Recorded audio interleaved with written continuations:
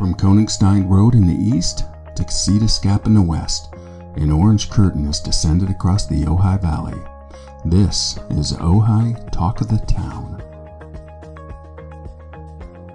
Hey everyone, it's Brett Bradigan, editor of your Ojai magazines, The Monthly and Quarterly. Our guest this episode, and you're really in for a treat, not only is this man one of the world's foremost drummers, he's one of its foremost storytellers. I'm really keen to get this going, so Simon Phillips. Hey Simon, thanks for joining me. Good morning. This is very exciting for me. Been really looking forward to this conversation. So, as one of the world's best drummers, and I think I say that safely, can you tell us how it got started? Well, how did you, I know a little background that you grew up in the business. Your dad was a Dixieland band leader, is that right? That's right, yeah. Well, I grew up in a loud household, let's put it like that. Yeah. Well, let's start with my father. He was quite an old father. He was 49 when I was born. So, and remember, 49-year-olds in the 50s were really like 69-year-olds. Yeah, I think if you look at some of these, 20-year-olds are like 40-year-olds old. Yeah. If you look at some of these photos. Yeah, it's amazing. It really is how the world has changed, how the human has changed. I should say evolved. He started his career off in the 20s, and he had his first band in 1925 called the Melodians, which was probably one of the first jazz bands in existence, certainly in England.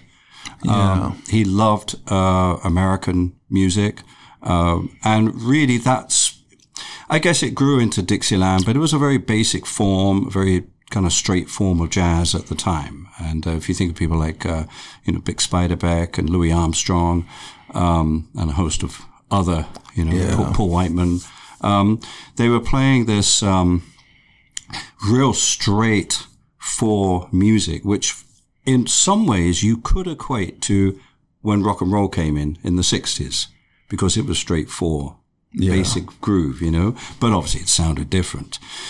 And you can imagine a time when the bass, the double bass, was actually meant to be played with a bow. Oh, yeah. It's the bass viol. But they started plucking it, which is technically called pizzicato. Yeah, like but pizzicato. It sounded great. Of course, in New Orleans, the bass was actually a tuba. Oh, is that right? Yeah, it actually, and or a sousaphone, or any one of those large, caliber brass instruments. Yeah. But in order to get a gig, you had to have a string quartet. That was just the requirement. Yeah, because promoters would be worried that the public would just run out if there wasn't a string quartet. So at this time, that was like the dance hall culture, right? Like every seaside resort would have the pavilions and the dance halls. And I know the Beatles were definitely influenced by that. You hear a lot of that. Oh, everybody. I mean, it comes through the music.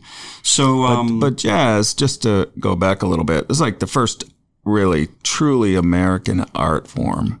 Yes. People have said that. Yeah. How did your dad get exposed to that? Do you have any recollection or memory of that? He had three other brothers. They all picked up instruments, and he was the second to youngest, and he picked up the clarinet. Oh, nice. And then went on to the other instruments, baritone, alto. Strange. I don't really know. Of course, I can't ask him anymore, but I'm much more interested now than I was back, when I was young, of course. You wish you would have been able to go back and get those answers. But there are psychics in town. Maybe they can open a channel. That's the start of his career. Yeah. His career took him all through up. He was in New York in the late 30s.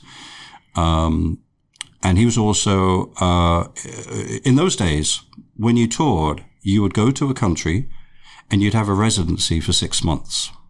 Is this like a visa requirement or something, or just like the No, it's just the typical way the industry business worked standard? back then. And he used to tour Germany in the 30s. And he would have 6 months in Berlin, and they'd have 6 months in München, and then 6 months in, Koblenz or wherever it is. Of course, as you can imagine, that was a very interesting time. Yeah. And that's where he learned to speak German and various other languages, and then went to the States. And then, of course, the war came along, and he came back, and he dropped out of music, went into the RAF, and then back out in the late 40s. He was demobbed, and then his dance band became very famous in England in the 50s. Yeah. Until this band came along, who was managed by my dad's agent. I forgot. Brian Epstein. Oh yes, And the Quarrymen. Yeah, and he was doing a gig. These cheeky lads. These cheeky lads, and my dad said, "So they were having an after gig drink." I said, "So what's new with you?" And well, I'm managing some young lads, 4 young lads from Liverpool.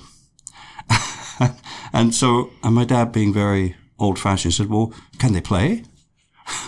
And Brian kind of looked at him and went, "Well, not in the way that you would accept." And of course, they were the Beatles, and it kind of changed actually for all the band leaders of my dad's. They all wanted generation. that. They all wanted that. Well, no, roll. were put out of work. Yeah, they lost a lot of so because anyway. all the venues were wanting to schedule this newfangled. Exactly. Yeah, and this is when everything started changing. And then I come along, and I'm dragged into studios, in BBC studios in London, even before I was born, actually, because my mom was. She was also in the army during the war, and played a little bit of piano, a little bit of drums. Oh. And she was an amateur musician, but she could play piano, and she had a pretty good knowledge of music theory. So my dad... The circle of fifths. Yeah. My dad taught her how to copy. Yeah. Which meant when he wrote a score of a new arrangement, instead of him writing out the banjo part, the bass part, the drum part, the trumpet, B-flat trumpet, E-flat alto, he would just give it to her, and she'd do all the charts.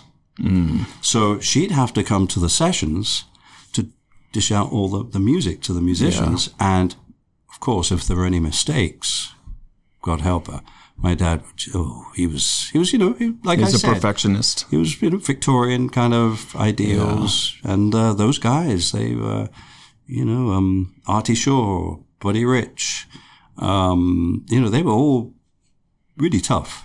Yeah. And so that's how I got dragged around, and then I was, became alive and walking. So that was just the water that you were swimming in. Mm-hmm. The vibrations of hearing a 9-piece jazz band in a studio.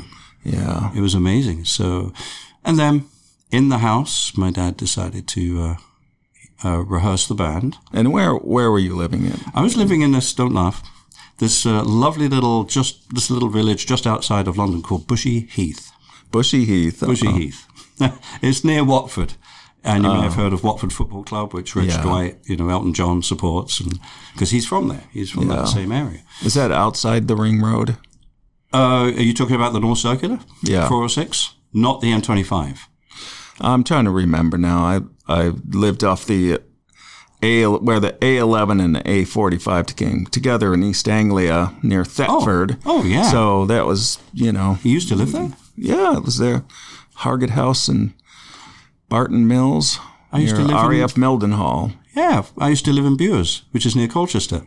Okay. Right in the same area, East Anglia. Yeah. Beautiful. Yeah. Well, Cambridge would be like our city. Yes, right. That'd be the closest. Yeah, a little bit further west. Well, there's also Newmarket there with the National Grand National. Yeah. Yeah. Wow. Very fancy in Newmarket.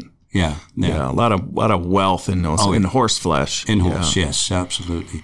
Well, then I think you're talking about the M25, which is the orbital road that goes all the way around London, which was only completed in 82, 83, 84 probably. Yeah, that was right when I was there. No, a little bit. Actually, not far from it. A little bit inside. But it was considered, the county is Hertfordshire. Yeah. So it was considered, I guess, suburbs, but in those days it was like a village. It was amazing. It was lovely. Suburbs had not really even been a thing until well after the war. Right. Exactly. Yeah. So did your dad, where did he grow up? I mean, how did he? He grew up in London. I think East London, actually. So he was very working class and managed to, do well in the music business at a very young age.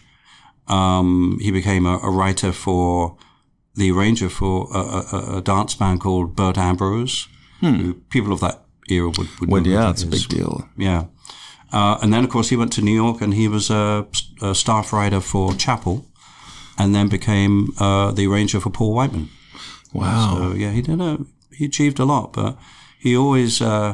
Did you feel any pressure to go into the business, or were you just drawn to it? Was it just you were surrounded by it, so it just felt like... I had no choice, but it wasn't... There was no pressure at all. Once I had heard the band rehearsing, and he got a new drummer, young drummer called Dave Rogers, and he had turned the band round. They were just rehearsing in our living room. Yeah. It was big enough to put... It had a piano in, and I walked in at 3 years old and bumped into a beautiful Ludwig drum kit. And it was love at first sight. That was it. I mean, remember, I'm only this high. I'm below the height of the hi-hat. And I'm seeing the hi-hat cymbals going like this. I'm seeing the bass drum pedal do this. And that, what we, in the music business, and drummers will say, the Ludwig 400 Supraphonic snare drum is one of the most recorded snare drums in the world. Like every pop single in the 50s and 60s probably had that snare drum on. Yeah. It's a mainstay. And just seeing it, this shiny chrome, and the way he tuned it, and that was it. You were done. You were done for. And it was a question really of looking at my watch that had years on it. Yeah. And it was only 1960. I had to wait till 1969 or 70 before I could, go professional or something. And you were 12 years old? And you were a professional musician? 1969, yeah. That is amazing, really. A prodigy. Or just like, I had a friend of mine who's a classical guitar player, and he said the only difference between Mozart and other 6-year-olds who don't write symphonies is that Mozart's dad made him practice 4 hours a day. Or actually 6 hours a day, but you get the point. But it's it's the native talent versus the diligence and the work. It was also, though, just aside from all that, it was my dad didn't want me to be a musician. Oh, really? No, absolutely not. Because it wasn't he just was afraid of you getting into the life? It's a rough business. Yeah, because you're on the road all the time. It's not very secure. Yeah. And in England, especially post-war, I mean, a lot of people couldn't travel, just couldn't afford to travel. Yeah. Even when I first traveled, which would have been 1974, you were only allowed to take £200 with you out of the country. And it was written into the back of your passport. I mean, that's almost like being in Russia. It is, very much. I remember how odd I found that. Because £200, and when I was there, that was like $300. That's not that much. Well, in 74, when were you there?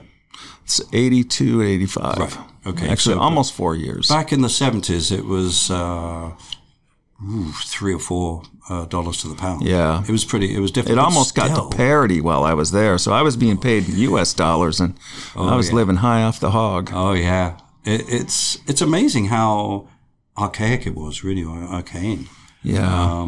But there was just, no, he didn't want me to become a musician and have the musician's life, but my mum did. Oh, yeah. And here's how it really happened. I grew up playing his music because I played along to records. Yeah. As well as playing along to the Beatles, Dave Brubeck, the Kinks. I mean, I just played to anything. Yeah. And learned to play all these different styles of music, I guess. By the late 60s, the problem was most drummers in England didn't want to play that music. Didn't want to play Dixieland? Dixieland, well, it's really dance music. It's Dixieland dance music. It's not as free-form as Dixieland. It's also, typically for Dixieland, you would have a trombone, trumpet, and a clarinet as your front line. But he had a bigger front line. He had tenor, he had alto, doubling on a baritone, trumpet, trombone, and clarinet. So it's 5 horns. Yeah. So kind of technically it doesn't really work in Dixieland because you have to be arranged. There has to be charts. So it was a very particular type of music. I hated it at one point, but now I really dig the discipline of it? Well, it was very old-fashioned. Yeah. That's all it was, really. But the one thing I could do with no experience, I knew how to play his music. Mm-hmm. And most of the drummers that he got then, unless he was in a BBC recording studio where you could afford to get the A-level session guys who, yes, they could play that. But generally, when you're gigging, you can't afford to, those guys. And then, anyway, they probably wouldn't want to do it. They want to just sit in studios. And they couldn't play it. Yeah. And he would come home at, 3 or 4 in the morning and be in a terrible mood. And my mum, one day I guess it was 1969, she just had enough. And she said, okay, enough. You have a great drummer here in this household. Wow. And he said, oh, don't be ridiculous. He's 12 years old. He said, he can play your music. Yeah. Give him the experience. And that's how it happened. So it was a very fortunate thing to happen. My goodness. I know. I had to be taken out of the school I was in because I was at a prep school, it was a boarding school. They wouldn't allow me to do that. No. And I went through a very interesting, from a social point of view, schooling from a British preparatory school, which is, with the uniforms, upper middle class, lots of long words, and we all wore Latin. Uniforms. Yeah. Oh, I was studying, of course, Latin. I was about to start learning Greek the next term. And then I was shoved into what would have been called a grammar school, where I was 2 years ahead educationally. So a 12-year-old who's sitting in a class, by the way, with 35 other children, not 12. That's a big difference. And mixed. Yeah. Boys and girls. I mean, it's quite a change. And then, I did this 2 years ago. Well, what do most 12-year-olds do? Nothing. Yes, well, whatever they can get away with. Oh, absolutely. But I was leaving every Thursday afternoon, Friday afternoon, to go home, pack my drum kit up, get my dinner jacket on, and bow tie. How big was your kit? Oh, it was this traditional 4-piece kit. Okay. Yeah. Oh, my dad wouldn't. He had to put it in his car. Yeah. And it was. My dad would drive. Next to him was my bass drum and floor tom. In the back seat was the trumpet player, the baritone player, and me. And in the trunk was everything else. Yeah. Baritone, alto, clarinet, trumpet, all the music stands, the rest of my drum kit. So this, for the size of cars, if people don't know, in England, it's much, much smaller, and those, those. He had to get probably the largest. Saloons. Yeah. He actually looked at a Rambler once. Yeah. I was really excited. Wow. Big American car, that would be great. But he settled on a Ford Zephyr, which was quite a large, quite large. It managed. It was fun. So everywhere in England, then you were going around the north, and you go into Scotland and everywhere. Yeah, everywhere. And it was. Obviously, I don't know any different, but the first school, I lasted 2 terms. It just didn't work. I was, series of events. My dad met a teacher who was at another school who was a keen ballroom dancer.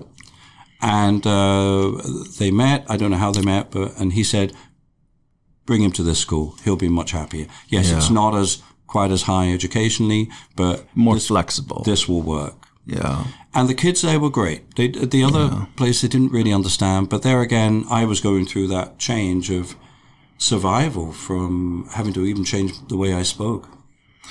Yeah. Were you getting roughed up because it's too?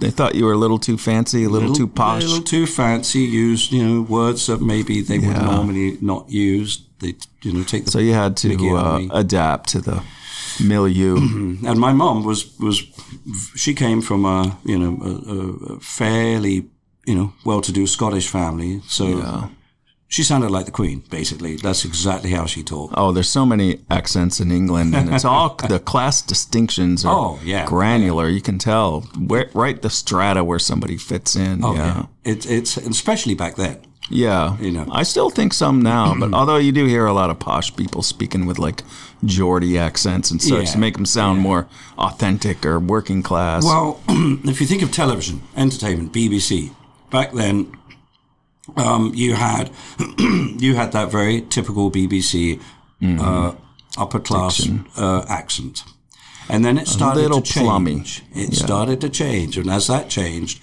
I think everything changed. Of course, it's going to. But it was funny because I would leave the house. I would leave the house and walk down the driveway, and then I'd come out of the gates and I'd turn right onto the pavement and then start speaking like this. All right? Yeah. Hello. All right. Got Tanner. Just for survival. Literally. Yeah. Wow. So what did you, how did your peers think of you being out on the road? Was there like some esteem that went along with that, or were they resentful, or some mix of both? Well, there's two scenarios. One are the kids, the other are the teachers. Yeah. So my dad and this other teacher, who was the ballroom dancer, they were very clever. They put on a ball at the school. In which you could I was show off your talent. So all the teachers are there and they're dancing and they go, oh. And then he would say, yeah, he's actually going to come to school next term. So they actually saw me in a professional scenario. Yeah. Only all of them were great apart from two. Yeah. And those two were kind of had a little thing to Miss Jeffries, who was the maths teacher. And I don't remember who the geography teachers were, and they were awful. They were just awful. Yeah. Everybody else was so cool. The kids, actually, they were all cool, because the thing about, as I think we all discover, the thing about school, sports, if you are good at a sport, you're going to be fine. Yeah. The two terms that I went to the first school were the two winter terms. Football. Yeah. Well, in prep school, I used to play rugby. I couldn't play football. I was useless at it. Huh. I'd kick the ball and it would go over the goalpost. Yeah, and then you try to... Oh, no, that's right. You're supposed to be underneath. Yeah. But the one thing I could play was cricket. Oh. So I joined in the summer term, was lucky because that was the cricket term, and I'd been playing cricket, since I was, as long as I'd been playing drums. I don't understand cricket. I really, the complexities of it and... I don't understand American football. Yeah. And I've sat there and people have explained it. And I go, why do they keep stopping? And why are they wearing all that ridiculous shit? Try playing rugby. Yeah. Well, my son played rugby 3 years in high school, and he loved that sport. We played football, too. So you mean soccer? Oh, no, American football. Yeah. Yeah. So you're right about sports. That is like the shortcut for being accepted. Yeah, and still to this day, I feel like, yeah. Oh, I think so. Yeah. So the kids, once they knew that, and I was in the cricket 11. I was the opening bowler for the team. So that really helped kind of chill everybody. And then I'd look at my watch and 2:00. Excuse me, miss, I got to go. We got a gig in Huddersfield tonight. Said, okay, make sure you do your homework. Yeah, all right, miss, thank you. Hey, guys, I'll see you later. Pack up my stuff, walk home, and pack my drum kit up. And, so when did you go out on your own, though? When your dad's band, when did you leave that, or what was how did that all go? I was in this band for 4 years, and during that time, I started doing the recording sessions as well. So I started getting experience of microphones and tape machines and all that kind of stuff. I had done a couple of other gigs with other bands just to get experience. People were starting to get to know me, and I think my dad maybe helped, or maybe it was the trumpet player in the band. He said, "Let him come and play with me on Sundays at the Café du Paris or something." So I had a little bit of it, but then unfortunately, my dad he died very suddenly. Oh, sorry. Right in the middle, we had things were actually getting much better for him. Yeah. He was starting to have a lot more gigs, a lot more broadcasts. It's a bit like the big bands are coming back. Oh, yeah. We've heard that so many times. So many times. Yeah. But it did, there was a resurgence. He began to get popular. But, it's such is life, and it took him, I had a decision at 16 years old to make, which was, what do you do with this band? So he was like in his late 60s or mid-60s? 65. Yeah, I'm way too my young. age right now. Yeah, way too young. There's a moment when you outlive your father that just sticks out. Because my dad died when he was 60. So when I turned 60, I spent a year it's very Oedipal. It's like very Oedipal moment of your father passing and you stepping into that role, or how do you measure up? Did you ever feel that? Or are you feeling it right now? I've not really thought about it until recently. I've still got a few months to go. Yeah. I don't want to tempt fate, you never know. Yeah. But yeah, it's an interesting one. And the funny thing, and then this is not planned at all. So my dad was 49 when I was born. Turned out I was 49 when my son was born. Oh. It's just so strange. Well, hopefully that won't close off the same way. Let's hope not.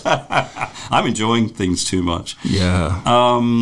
So the decision was what to do with this Dixieland dance band, which by that time, I wanted to play rock and roll. I wanted to play modern jazz. I wanted to play, jazz rock. Yeah. I wanted to join bands like Yes and Blood, Sweat and Tears and Chicago. And I didn't want to play Dixieland anymore. But the other side was, my dad was a beautiful clarinet player. He had a tone that only would be like very similar to Artie Shaw's. Yeah. And actually they knew each other, and Benny Goodman too. Very different tone to Benny. Mm-hmm. It's a fatter sound, less woody sound, and I mean really quite lovely. Without him, the band, it would just be awful. Yeah, it just would be. There wasn't anybody to step into that part. They built the sound around him.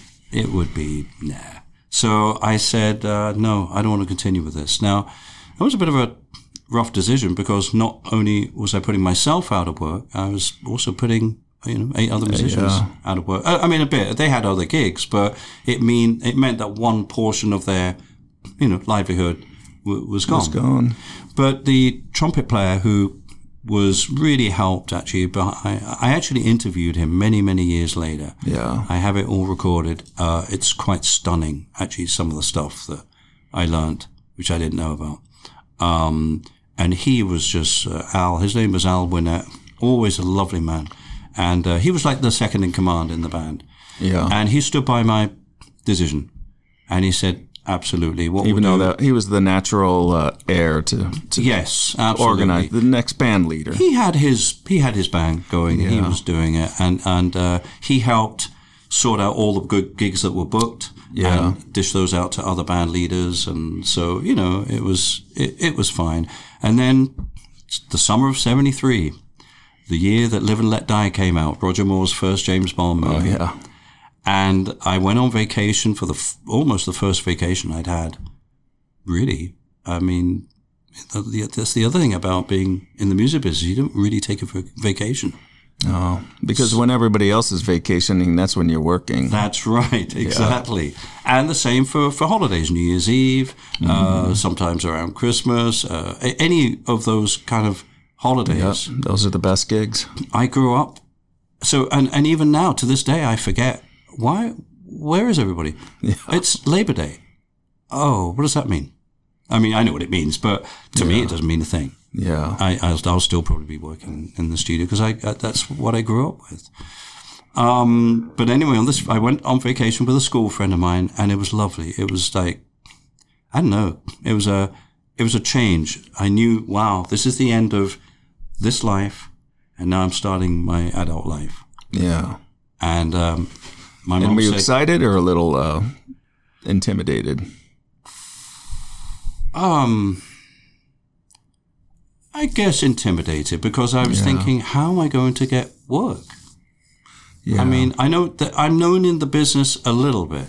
Yeah. But not really that, not widely. Your father's name opened doors for you? Maybe not in the world you were looking to enter. Exactly. Yeah. Yeah. It was a difficult one. I forgot to go to school for all that time. Somebody called me and said, "You're going to come back to school?" I said, "Well, what's the point?" Yeah. I think I took 3 exams. That's about it. Your O-levels. Missed everything.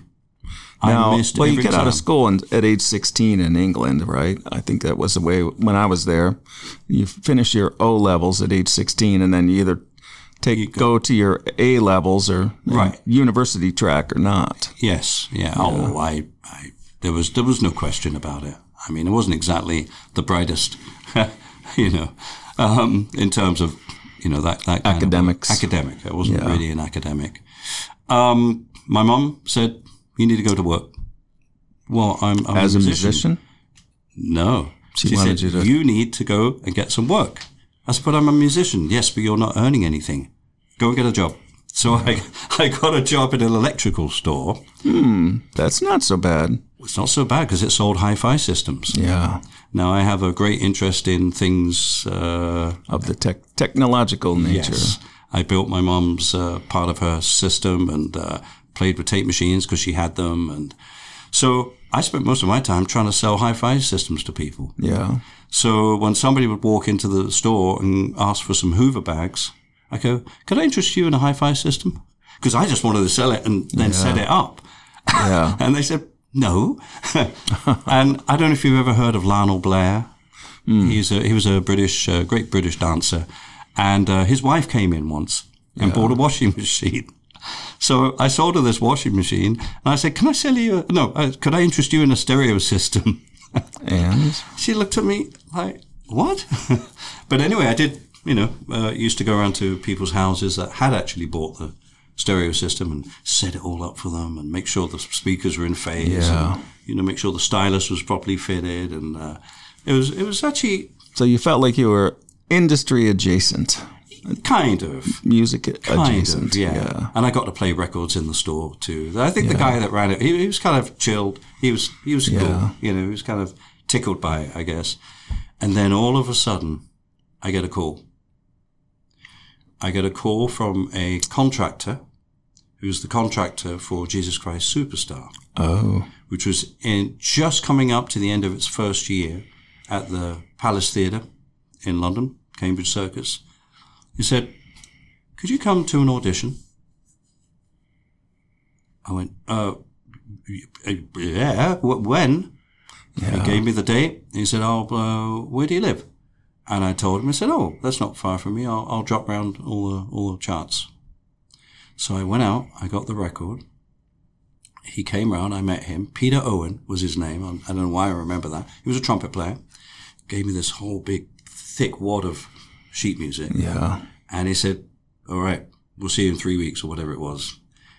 And I started learning the music. And of course, the album is not exactly the same as the show. There's different endings and different arrangements. So that's all very confusing. Did you get to meet Andrew Lloyd Webber? Did he have to sign off on you or anything? No, he wasn't anything to do. By that time, he contracted it all out. Oh, yeah. Yeah. But of course I did. Yeah.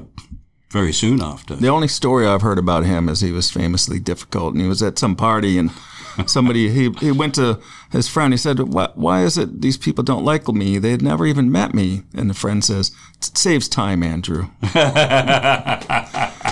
Well, to his credit, he would tell that story often. Yeah, Andrew was he was great to me, actually.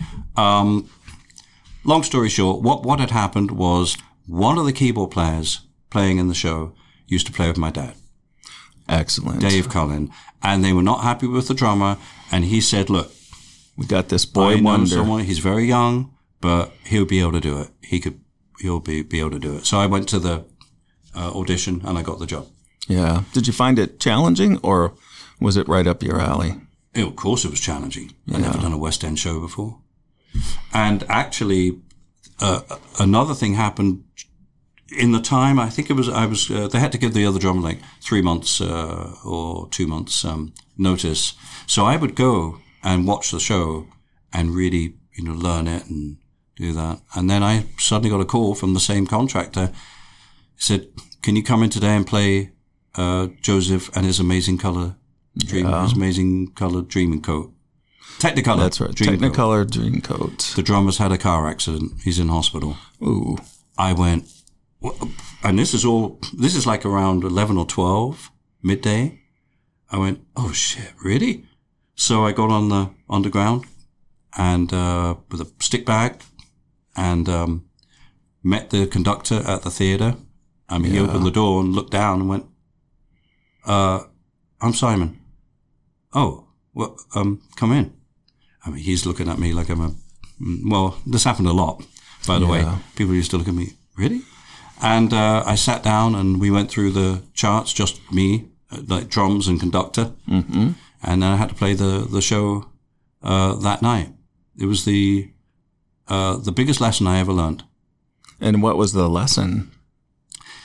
Somehow I sight read this whole show, made very few mistakes, got through it, and we were on the side of the stage, so all the cast could look over and they could see. And I noticed, people were looking and said, little kid playing drums, what. Yeah. So I went home that night and was feeling pretty pleased with myself. Yeah. And felt like, as well, wow. You should be. I was like, I can sight read. A show like that, London West End show. And my mum the next day, so how did it go? I said, oh, it's great, fine. And went in for the second show. I made so many mistakes. I couldn't even understand it. Well, myself. for people to understand, everything revolves around the drummer. If he gets off beat, everything just kind of collapses in on itself. It can get really bad really fast. The cast were looking over and said, is that the same kid? Yeah. It was the biggest lesson I ever learned. Yeah. It's not the first night, which is always, nerve-wracking. It's the second or the third night. Yeah. If you do too well on that first night, be careful. Because you're going to get a little cocky. You're going to get real cocky. And so that was one of the biggest lessons I learned ever. Yeah. And I've carried that through to this day. So, wow, you're just still in your teens, playing in the West End, equivalent of Broadway, and having this opportunity. It must have just... Well, that's really where it started, because once you do that, you've got... And we have to remember, this is 1973. We didn't have drum machines. We didn't have Logic, computers. We couldn't make demos. The only way to make a demo was pick up a guitar, play it, and, sing some words. And most people couldn't afford a tape recorder in England then. Yeah. So we didn't have little recorders in those days. We had cassette recorders, but even then, most people couldn't, frankly, if you were a musician or an artist, you couldn't afford that. So you would have to hire a studio and hire musicians. And I suddenly got, hey, can you play on a demo? I'm recording tomorrow at KPM or whatever the studio was. Just a little demo studio. It wasn't like recording at CBS or Air Studios or EMI, which is everybody refers to as Abbey Road now. And that's how I started getting my experience. Getting your chops. Getting my chops. And then you mentioned Andrew Lloyd. He came to see the show. Mm-hmm. I got a call from Biddy, his secretary. He said, could you do a session on the 14th with Andrew at Olympic, Studio One? Yeah, of course. Yeah, what time? And then started doing sessions for Andrew and played on... what was the brilliant movie? John Voight. Coming Home. The Odessa File. Odessa File, yeah. Played on the Odessa File soundtrack. I even remember the cue. Da da da da da. Andrew was very good at writing these little motifs, little hooks, and he'd always have something weird in the lineup. So there'd be drums, bass, like a double bassoon guitar, or something, and a harp. Yeah, Or his brother Julian playing cello. Yeah. It was hilarious. And then we did Evita. We did the original soundtrack to, the original record. So many great songs. Yeah. So that's how I ended up working with Andrew and Tim. And Tim was lovely. Tim Rice. Yeah, great. He was he was kind of the go-between Andrew and the musicians, because he could say it in a way that wasn't piss the so musicians offensive off. and exactly wouldn't cause them to storm out. Yeah. Because Andrew's very intense and very, no, I want it like this. And Tim, let me sort of, hey, Jack, that sounded great. That sounded wonderful. Can we try it like this? Yeah. Perfect. That's how you get the musicians on your side. Yeah. So, yeah, it was, that was the start of all the recording experience. Yeah. And then the rock and roll lifestyle was lurking in the wings there. What was your first, I know you worked with Jeff Beck, which must have been... Well, it must have been something, because he started out as a studio musician himself. Is that right? Not really. No. No? No. I thought it was him and Jimmy Page. No. Jimmy was a studio musician. Okay. Yeah. No, Jeff, not so much. Jeff, I mean, basically, I'm really not sure what he did before the Yardbirds, but he was on the scene. Yeah. And then was pulled into the Yardbirds when Eric left. And then I think it was a period when Jimmy and Jeff played together in the band for a short while. It was obviously something I really wanted to get into. Yeah. But it was very soon I started doing sessions with, people that had played in such and such a band. Mm-hmm. And I think, the girl that played Mary Magdalene in Jesus Christ Superstar was a lady called Dana Gillespie. She was signed to Tony DeFries, who was David Bowie's manager. Oh. And Bowie and Dana were very, very good friends anyway. They'd known each other for years. And she asked if I would join her band. So I ended up doing lots of rehearsals. We went into Island Studios and did a record. And that's where I met, John Porter, guitar player, used to play with Roxy Music and then produced, everybody. Yeah. And Bob Weston, who was used to play, I think he played in Fleetwood Mac for a little bit. So I started meeting all these musicians. And it's a pretty small world, even though the cultural impact is enormous. Mm. The London scene, once you get into that studio scene, it is, and has lots of tentacles. Yeah.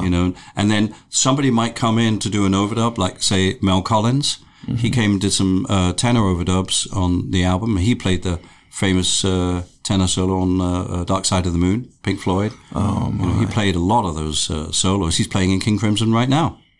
Wow. So Mel, we kind of hit it off, and then he, I'm sure he probably recommended me to do a session or two, and then Rabbit, the keyboard player, John Bundrick, who's played in The Who for years now. That's how you do it. You meet people, they do a session with you, they go, oh, wow. It's good. And then another recommendation. And exactly. Yeah. Now you're probably making recommendations yourself, people that you're working with. And Yeah. Wow. Well, I know you've been playing with Jacob Cessny, who's a hometown boy. Absolutely. Everybody's watched him grow up, and how exciting to see him stepping into the fullness of his career. It's lovely to watch, and having been through that, having been the youngest guy in the band for so long, and then seeing both Jacob, who's in my new band, and Alex Sill, who's the guitar player that Jacob plays a lot with. It's just great to see them play. Well, you'd be the perfect mentor for them. Well, I think musically it works. It's the music they really enjoy playing. And it's funny, I had a fast forwarding to Montreux Jazz Festival in 1983. I was playing with Gil Evans and also a band of mine called RMS with Mark Isham playing trumpet. And the day I arrived, Claude Nobbs, who used to run the Montreux Jazz Festival, at the end of the festival, he'd always arrange a jam session featuring the people that had played. So the people that had played that evening were Freddie Hubbard, of which Billy Cobham was the drummer, and Art Blakey and the Jazz Messengers. Wow. I know that name. You know those, right. So I'm having dinner somewhere in Montreux Village, and this guy happens to walk by and looks up, and he says, "I've been looking for you. Simon, we must go to the casino and play." "Why?" And I'm half a bottle of wine in. Yeah. And he said, "Claude would like you to play with Billy Cobham and Art Blakey, And so I'm like, "Oh, wow. Are you sure?" And my drum kit hadn't even arrived yet. It was coming the next day. Yeah. So I went there. I knew Billy, but I'd never met Art before. Yeah. So I went, "Hey, Billy, how you doing?" And he introduced me to Art, who looked at me like, "What's this?" "All right, kid." Yeah, exactly. And I went out, and there was a drum kit that was there. It was a Gretsch kit, and I kind of rearranged it a little bit and gave it a little tune. And went, "Well, that's the best I can do." And out we went, and we just started playing. And it came onto YouTube. It's there. Oh, I got to check. I'll put that up in the notes. Montreux, Art Blakey, Simon Phillips. I'll put that up in the notes. It's hilarious, and it's actually fantastic. It was lovely.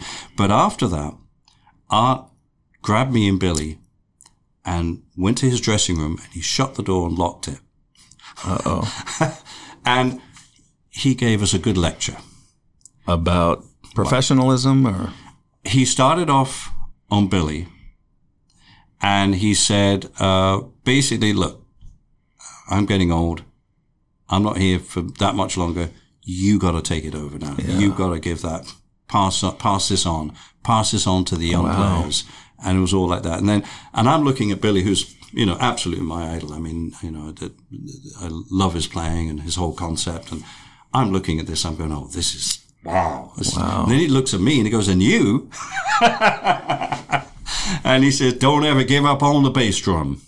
Now, I know that doesn't mean a lot unless you're a musician.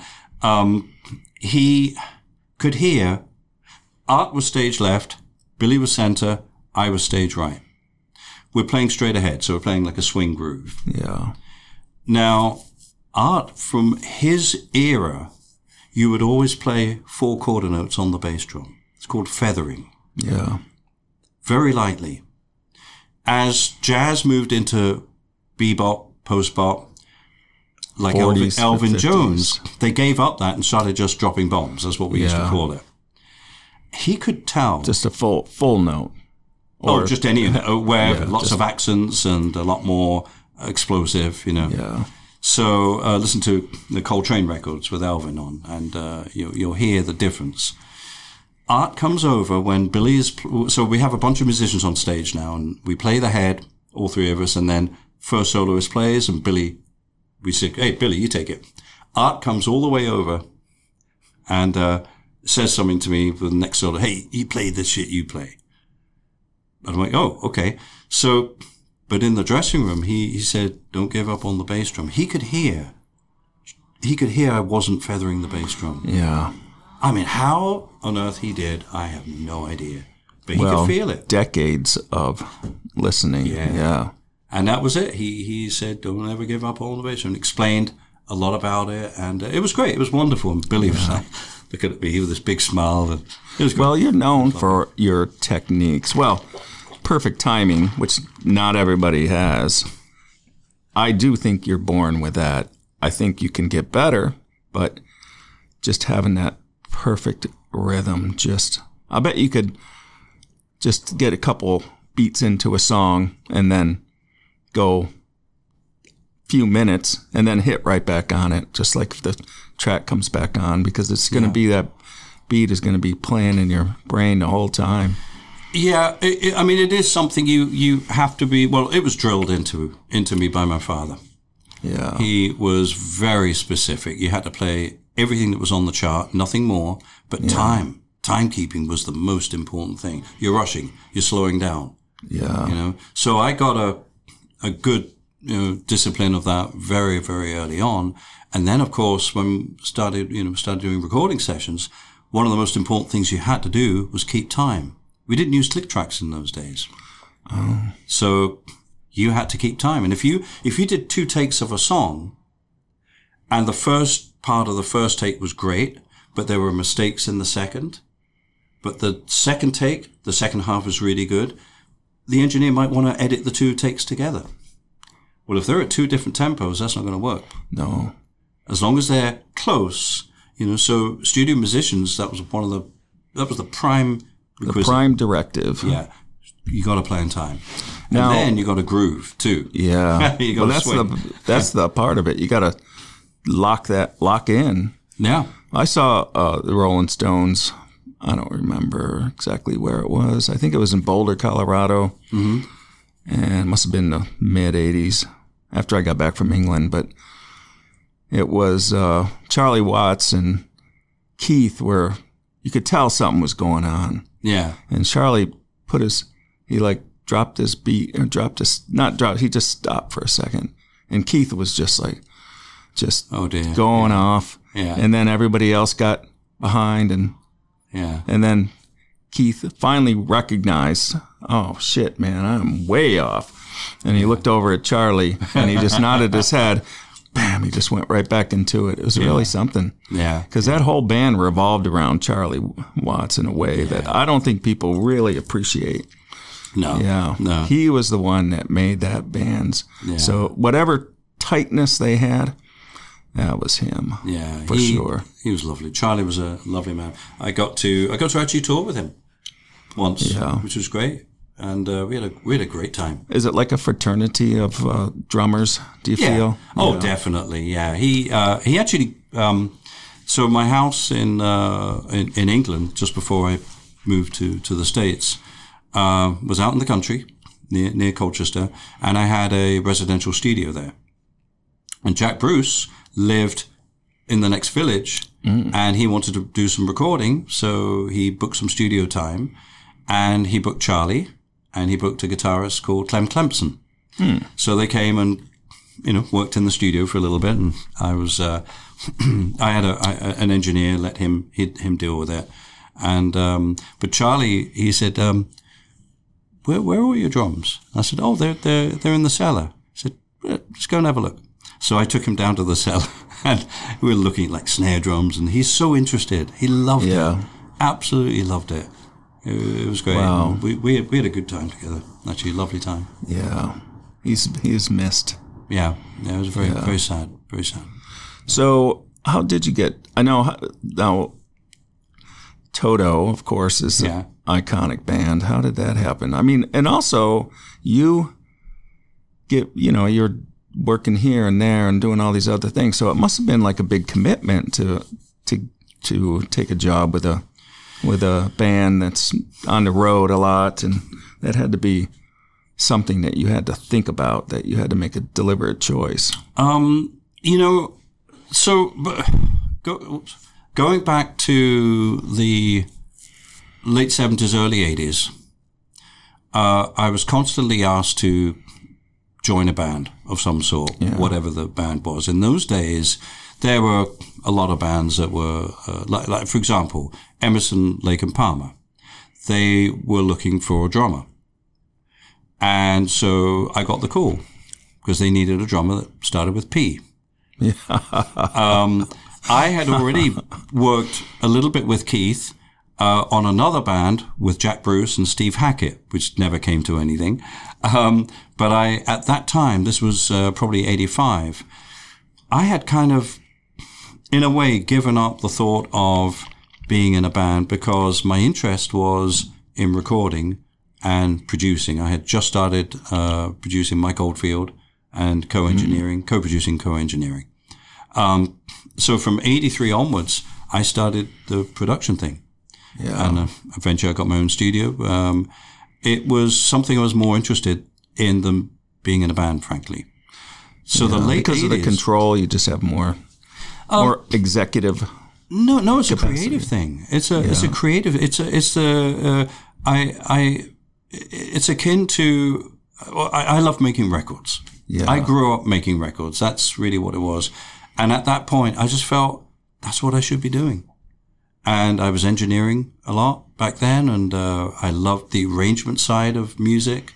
To me, it was great having a band or an artist and hiring musicians and, sorting out an arrangement. It was exciting. That's what I love to do. So I'd given up the idea of being in a band, basically. Yeah. And I still did various... gigs here and there. Oh, yeah. I mean, in 88, I joined Mick Jagger. We did his solo on... There was an album called Primitive Cool, which I played on. Then we toured Japan and we toured Australia. And then in 89, I joined The Who for the 25th anniversary tour. Wow. So we did that. But in between all that, when I was at home, I was making records. Yeah. And then that's very different than playing a stadium, I can imagine. Oh, very, very different. Yeah. And it was great and absolutely wonderful to have that experience and play these huge places and play music every night. Yeah. And it was a long show too. It was like 3.5 hours with The Who. So I got very fit. That was great. You don't get so fit sitting in a I think that's, I was going to ask you about that. Like that's like a workout. It certainly is. That's The Who is famous for the energy of their shows. And I've seen them half a dozen times. It's amazing. Yeah. You are absolutely wrung out just from listening to them. I can't even imagine what it'd be like to be on stage. Imagine playing. It's pretty serious. Yeah. Yeah. It was great. It was absolutely wonderful. Fast forward to 1992. I had already... I'd had it with England. The weather. Oh, just everything. I did a lot of work in the States, records and touring. I wanted to move. I wanted to move to California. Yeah. I was done with the rain and the mist and the fog and the attitude. Gloom. It's the attitude, really. Yeah. So I started working on getting all the work permit, which is actually not very easy to do. Most artists, most musicians are usually signed to a record company or publishing company. Mm-hmm. So it's the publishing company or the record company that deals with all this. Yeah. And you get a visa which enables you to work for that company. And as soon as you change, then that's gone, huh? Yeah, you see. So as a sole proprietor... It's like a indentured servitude almost. It's interesting. It was actually quite complicated, and I had 2 lawyers working on it, a music business lawyer in New York and a immigration lawyer up in Niagara Falls who actually did pretty much all the work permits for most of the British bands. That's my soul stomping grounds. Well, Western New York. Chautauqua. Yeah. So, this guy, Howard, his name, Howard Kushner, he got all the permits for The Who, Jeff Beck, I mean, everybody. He was the guy that everybody went to, and they figured out a way. It took a year to sort this out, and all of a sudden, in 1992, I receive a visa, get it stamped into my passport. I have a corporation that's incorporated in New York, and I have all these papers, and I'm ready to move to the States. Yeah. The question was, when? And where? Did you already know where? Oh, yeah. I was going to go to LA. Yeah. Yeah, it was if I'm going to move, I might as well really move. Yeah. And, but I didn't really know where I was going to go, but that's where I was going to go, somewhere in LA.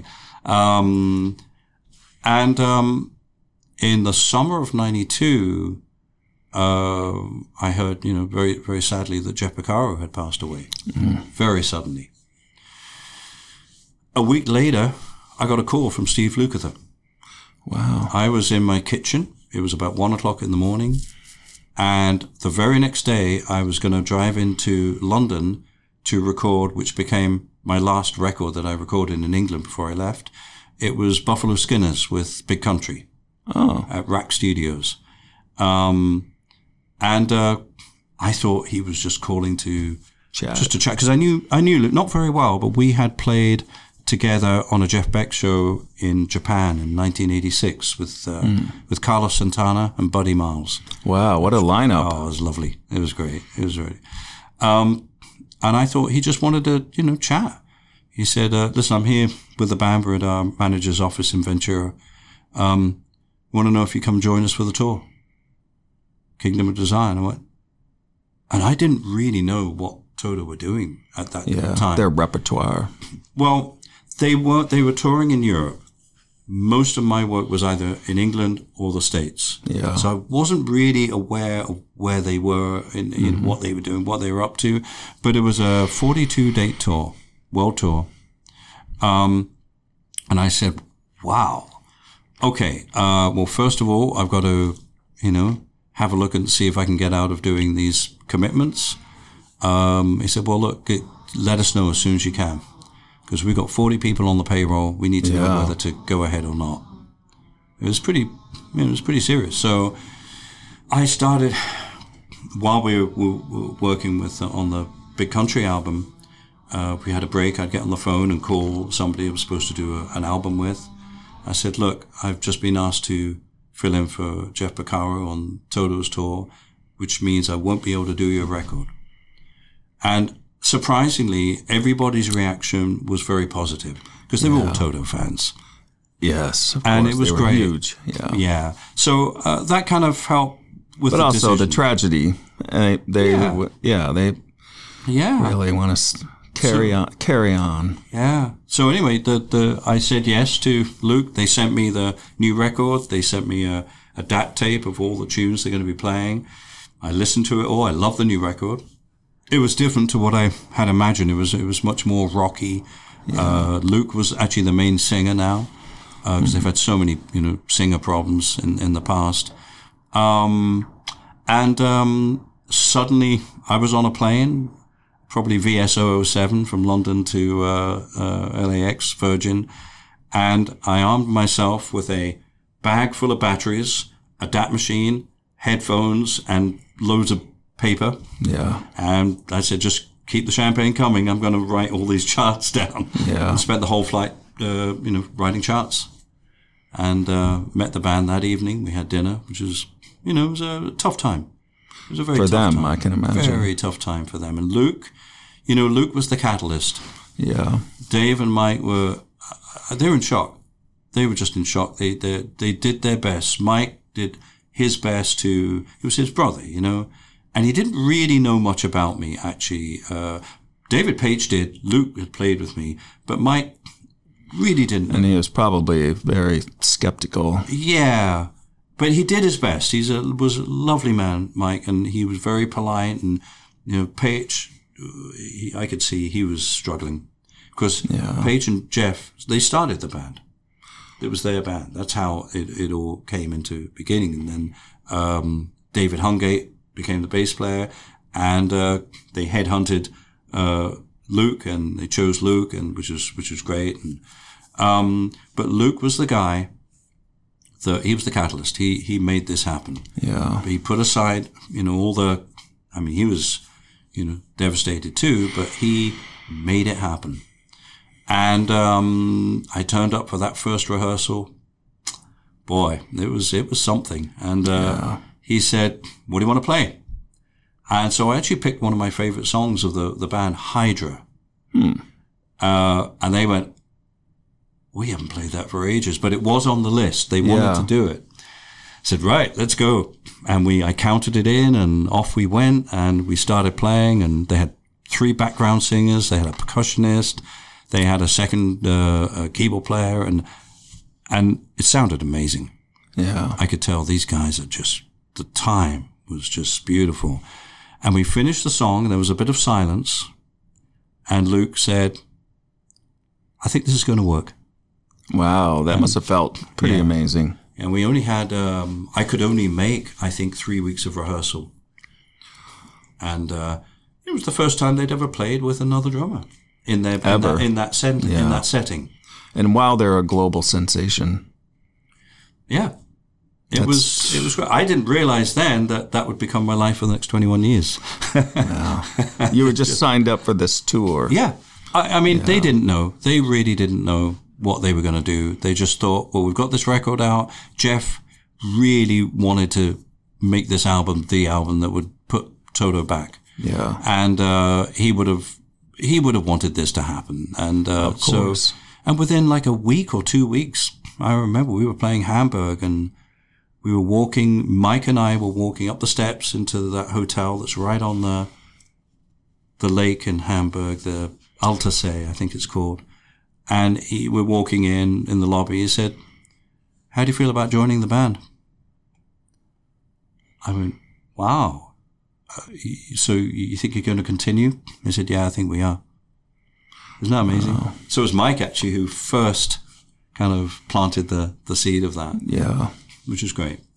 Wow, that was quite a career with Toto, 21 years. But you're still doing your engineering projects and doing your own work, because your music is it's beautifully composed. And I mean, you write parts for other instruments that are just, I mean, the way it all comes together, it's really something. I mean, I listened to Protocol 4 and 5. Oh, wow. And you got a Grammy nod for 4. Is that right? Oh, yeah. And I'm hoping to get one for 5. Get one for 5. I hope so. The elusive Grammy, Yeah. It's tough, But, one of the issues with being in a band, okay, so finally it was time to join a band, and I went, yes, I think this is right. I've broken those ties with England and all that work, but I was still into the production side and the engineering side. Uh-huh. Did that come in handy with Toto? Eventually it did, yeah. Because, well, first of all, I designed Mike had this, he had some equipment, and he had a room, but it was all held together with jack cables. Yeah. And I said, Mike, I could design you around this equipment a really nice studio, and I need a place to work. He said, right, you do it, then you can work here. So I did the whole schematic. I did all the wiring, which is what I do. I love doing. That's my hobby. Yeah. Sitting there with a soldering iron. Exactly the opposite of me. Oh, I love it. I designed, patch bays and did all the, I've done this a few times now. It's like my Zen and art of motorbiking, motorcycling. Yeah. And we started to record the first album, or my first album with the band. And so the new member, but recording is my, I've owned a studio for years. And we're in Capitol Studios. We're working with Elliot Shiner, who's one of the greatest engineers. And I'm sitting there figuring out what the band, who does what in the band. So the band are producing, but essentially it's David Paich and Steve Lukather. So I have to figure out and work out, right, who does what? Who's the guy that sorts out this side? Who is good with vocals? Who is good with technology and all this? And we're sitting there. We're about to get started. We got a drum sound, and they said, right, we need a click. And I just assumed that David Paich would have had his tech. Well, we need it. I said, well, had I known, I would have brought my computer and my rig. And he said, well, why don't you go and get it? Okay. So I jumped in the car at Capitol and drove back to the valley, grabbed all my gear, filled up the car with all my equipment, unloaded it, set it all up, and connected to the, because the tape machine in those days would spit out some what we call SMPTE code. It's a sync code that you have to run a box that gets it all, the tempo. Produces a click, generates a click. And so that was the first thing. I went, okay, so it looks like I'm going to be taking care of this side of the record making. The division of duties. Exactly. And then, so it was a learning curve. I mean, it would be wrong of me to go in, even as I produced a lot of records, but I would have to just step back and see, because they've made Grammy winning records. Yes. I have to step back and see who does what and find out. Because obviously it's work for them. Yeah. Yeah. And when I see a spot, I go, okay, guys, can I recommend something? And I'll make a suggestion. They go, oh, wow. Okay, let's try that. It just, I don't know what it might have been. It might have been a suggestion for some backing vocals or from tracking some guitars or just some different ideas that maybe I'd learned from a different place in the world, or working with different people. Slowly, I ended up engineering the band. Wow. I recorded Falling in Between in my studio in Sherman Oaks. Well, I have a question I wanted to ask you. I forgot to put it down on the list, but when I imagine what goes on in a studio, I don't really have any idea. But I saw that movie Love and Mercy, the Brian Wilson movie, with the Wrecking Crew. Yes, and absolutely. Yeah, and I just is that like what it is? It just seems that was just I just loved that film. I just loved it, and the studio scenes are really the heart of the movie when Brian's genius becomes so evident, and you can see the Wrecking Crew people, which was like, so phenomenal. Every great record of that era. Yeah. And Glenn Campbell among them. Hal Blaine. Yeah. And the lady's name was so good. Carol Kay on bass, I seem to remember. But was that accurate? Did you feel like they did? Well, okay, so it's like any movie that you see that is about a profession that you know about. Yeah, you're gonna pick holes. There's so many things you see. You go, huh? No, that wouldn't have happened. But they have to condense it. Yeah. Everything is so condensed. It doesn't happen that quickly. Yeah. No, it takes hours. Yeah. But it gives you the right idea. Probably the positioning of the musicians isn't right because it's really hard to use a camera in a recording studio when people are sometimes in different rooms, Well, also the Beatles documentary that Peter Jackson put together. Yeah, I haven't seen it yet. I really do want to see it. I mean, remember, I worked a lot in that studio, Studio 2 in EMI. Yeah. So I know the studio very well. Well, that's something definitely to look forward to. Yeah, I do want to see that. Yeah. I mean, everything is just condensed. That's the thing you have to remember. And certain things are made for the movie, but it gives you the idea. Yeah. What it doesn't give you is the reality of it. It's like there's something wrong with my phones. Can somebody replace these? 10 minutes later, right? You can't have that in a movie. No. And in those 10 minutes, everybody takes their headphones off and starts rapping about something else. It's hilarious. I'll give you an example. Phil Ramone, who was one of my favorite producers, I got to work with him on a few live projects, but I only ever did one record with him. And at the time, I didn't realize that he had actually engineered some of my most favorite albums. They were big band albums. Quincy Jones. Wow. Duke Ellington. I mean, that's where he started. But I didn't realize because he was always in a producer scenario, and he always had an engineer. Frank Filippetti was the engineer on this. Oh, not to interrupt, but you didn't get to Dizzy Gillespie, who's the band leader. Roger Calloway, piano player, lives here in Ojai. Oh, yes, right. So that's like this link to this whole era. With that era, it's really great for that. So it's lovely. Yeah. So back to the studio. So Phil. All right. So Phil is producing Paul Simon, and they're trying to cut a track called 50 Ways to Leave Your Lover. Oh yeah. And it's not happening. It's just not working. Steve Gadd was the drummer on the session, and everybody was in the control room, and Phil was talking to Paul. What can we do about this song? They're trying all different feels, and they can't figure it out. And Gadd is just doodling on his drums. And he was in the Army. He was an Army drummer, actually, for a while, and he was in the Army band. So a lot of his playing is very technical, very rudimentary. And he was playing this, he was just messing around. But the monitors were turned down in the control room. Yeah. So they could hear something going on, but they could talk over it. And something caught Phil's ear, and he leant over and he turned the monitors up, and he could hear what Gadd was playing. And it was this lovely kind of slightly military groove, but a real lovely groove. And Phil said, "That's it.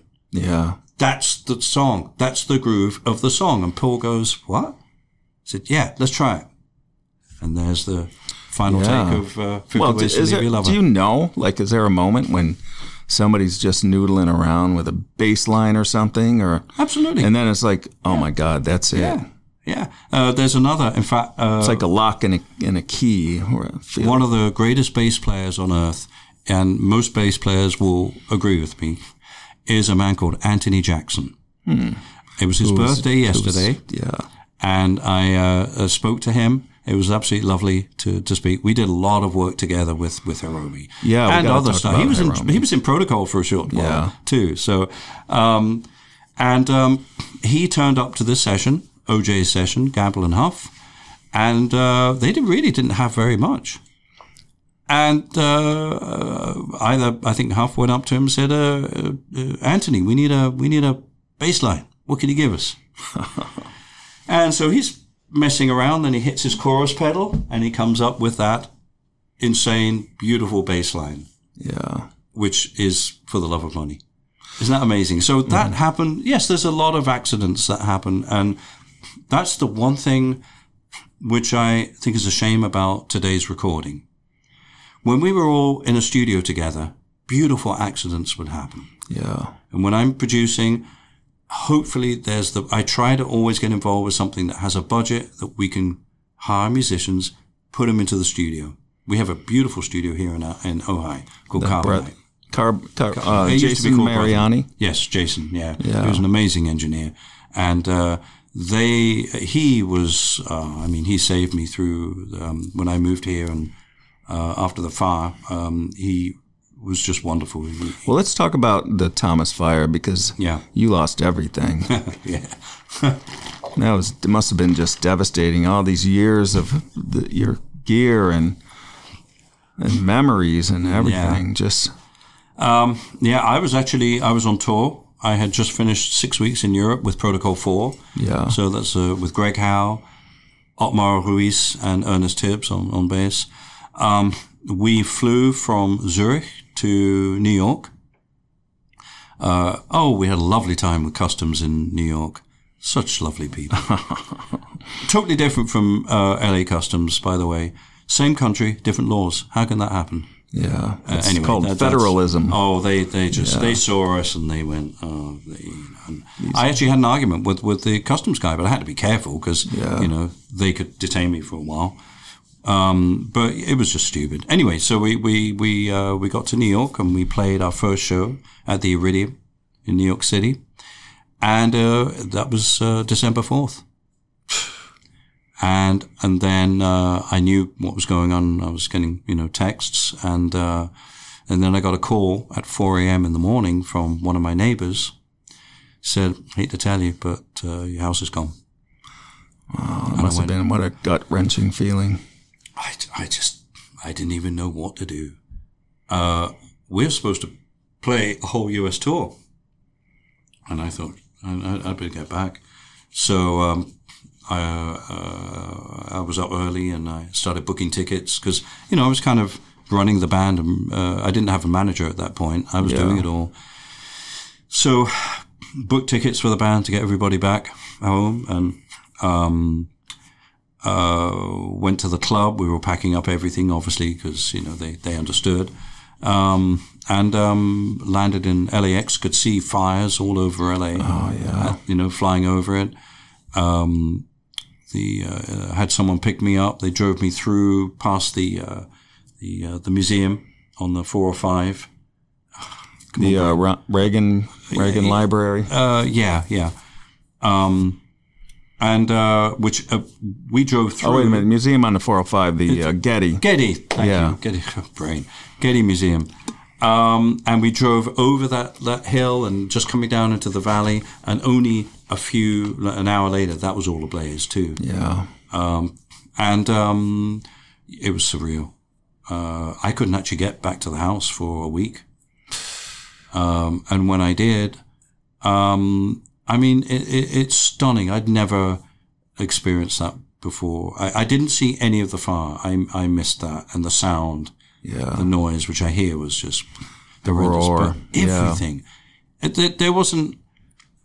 I had 2 bathrooms in the house. Couldn't find a bathtub. Couldn't find a faucet. Couldn't find a basin. Ceramics. Got melted. Evaporated.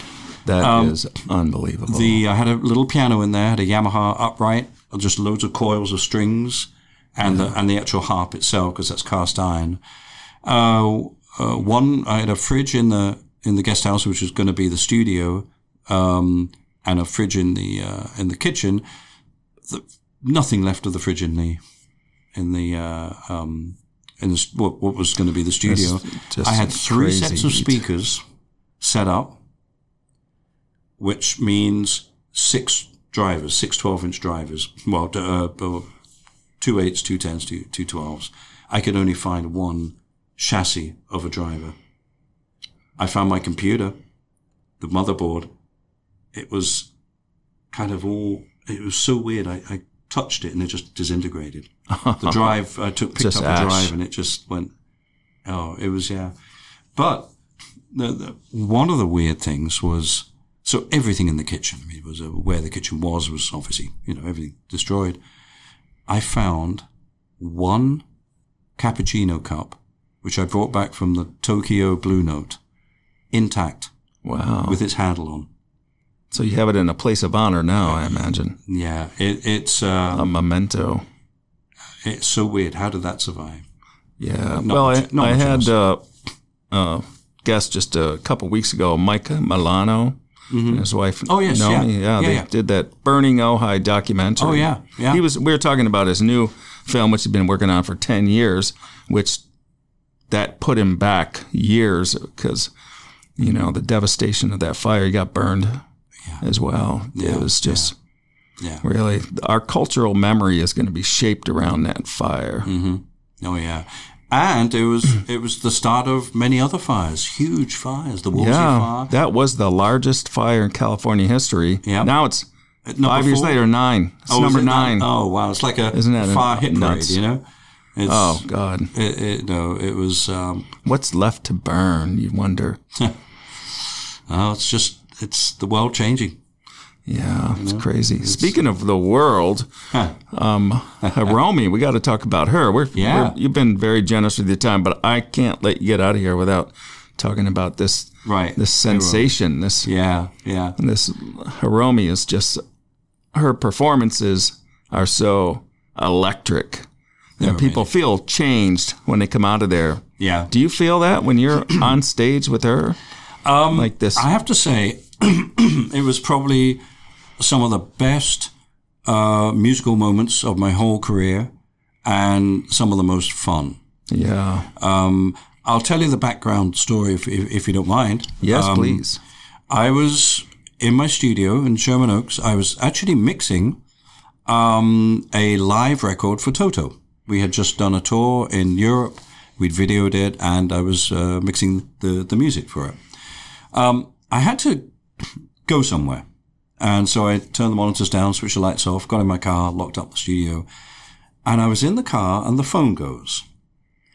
And this lady comes on and said, "Hello, my name is so-and-so, and I manage Hiromi. Do you know who Hiromi is?" I had just watched, somebody had sent me a link to a YouTube video, which was Hiromi and Chick Corea. Oh, my God. And both David Page and Steve Porcaro had just come around to the studio to do some fixes on the live tracks. And I said, "Guys, I want you to look at this." And I played them this, and they were just, their jaws were on the floor. It was stunning. And this was only like the next day or maybe 2 days later. So I said, "Yes, I do know who Hiromi is." And, funny you ask. Funny you should ask. She said, "Well, she would like you to play on her next album." I went, "Really?" And I just thought, how's that going to happen? And said, "And Anthony Jackson will be playing bass." I went, oh Auntie and I go way back. "Really?" And I said, this sounds great. Okay. And I asked her, I said, "You do realize kind of the kind of drummer I am and the kit that I use?" She said, "Oh, yes. She's seen you play. She knows exactly who you are, blah, blah, blah." I went, "Okay, great." So fast forward to the recording, and she sends me this music, which is ridiculous. Yeah. There's no other word. It's ridiculous. Very ridiculously difficult. Sublime is a word. I mean, these charts were like, Yeah. Anyway, we record and it was absolutely wonderful. And then it was the start of a wonderful 6-year ride. Yeah. We had so much fun. Both, just the three of us and a sound engineer. And it was really lovely. She's Japanese, so she's very quiet. Anthony. Not on stage. Exactly, yes. And Anthony, who's also very quiet. And when I'm traveling, I'm pretty quiet too. And it was great because we're at a hotel. We've got to get to the airport. It's 5 a.m. We get into a van, suitcases, whatever. And we sit there and, like 5 a.m., you don't really want to talk that much. Yeah. And there was never any pressure to have to converse. Yeah. The total dichotomy, total opposite to Toto. Even at 5 o'clock, hey, and I'm like going, oh no, I just want quiet. I just want some peace. And it was great. It was absolutely lovely. Socially, we had a great time, and on stage, it was fireworks. Yeah, I'm going to make sure to put a link up because I really want people to hear this music. Absolutely, yeah. Yeah. And there's lots of videos of that band on YouTube. It feels like she's starting to get the credit she's due, to get her known the way she should be. I just really. One of my wishes is that we will get to play in a project again together. Yeah. Would really love that. I'm sure many, many people would love that as well. Yeah. All right, Simon, we're coming up on an hour and a half. What do you say we... Sorry, I tend to... No, that's awesome. Thank you so much. One of the advantages, and this is Brett Bradigan, just thinking out loud, of doing this podcast is just having so many fascinating people come together. And I know I've said it before, I cannot imagine a town of 7,500 people in which you can have so many guests. It's like episode 111, and my list of potential guests just keeps getting longer. But one of the things I'd like to figure out how to incorporate into this podcast is some of the conversations that happen afterwards, which are just as interesting as what goes on to the podcast. And Simon Phillips and his broad range of knowledge about many things besides music just made for a fascinating post-podcast conversation. So stay tuned. I'll try to figure this out. In any event, it's Brett Bradigan signing off, and thank you for listening to this episode of Oh Hi Talk of the Town. We'll keep an ear out for you.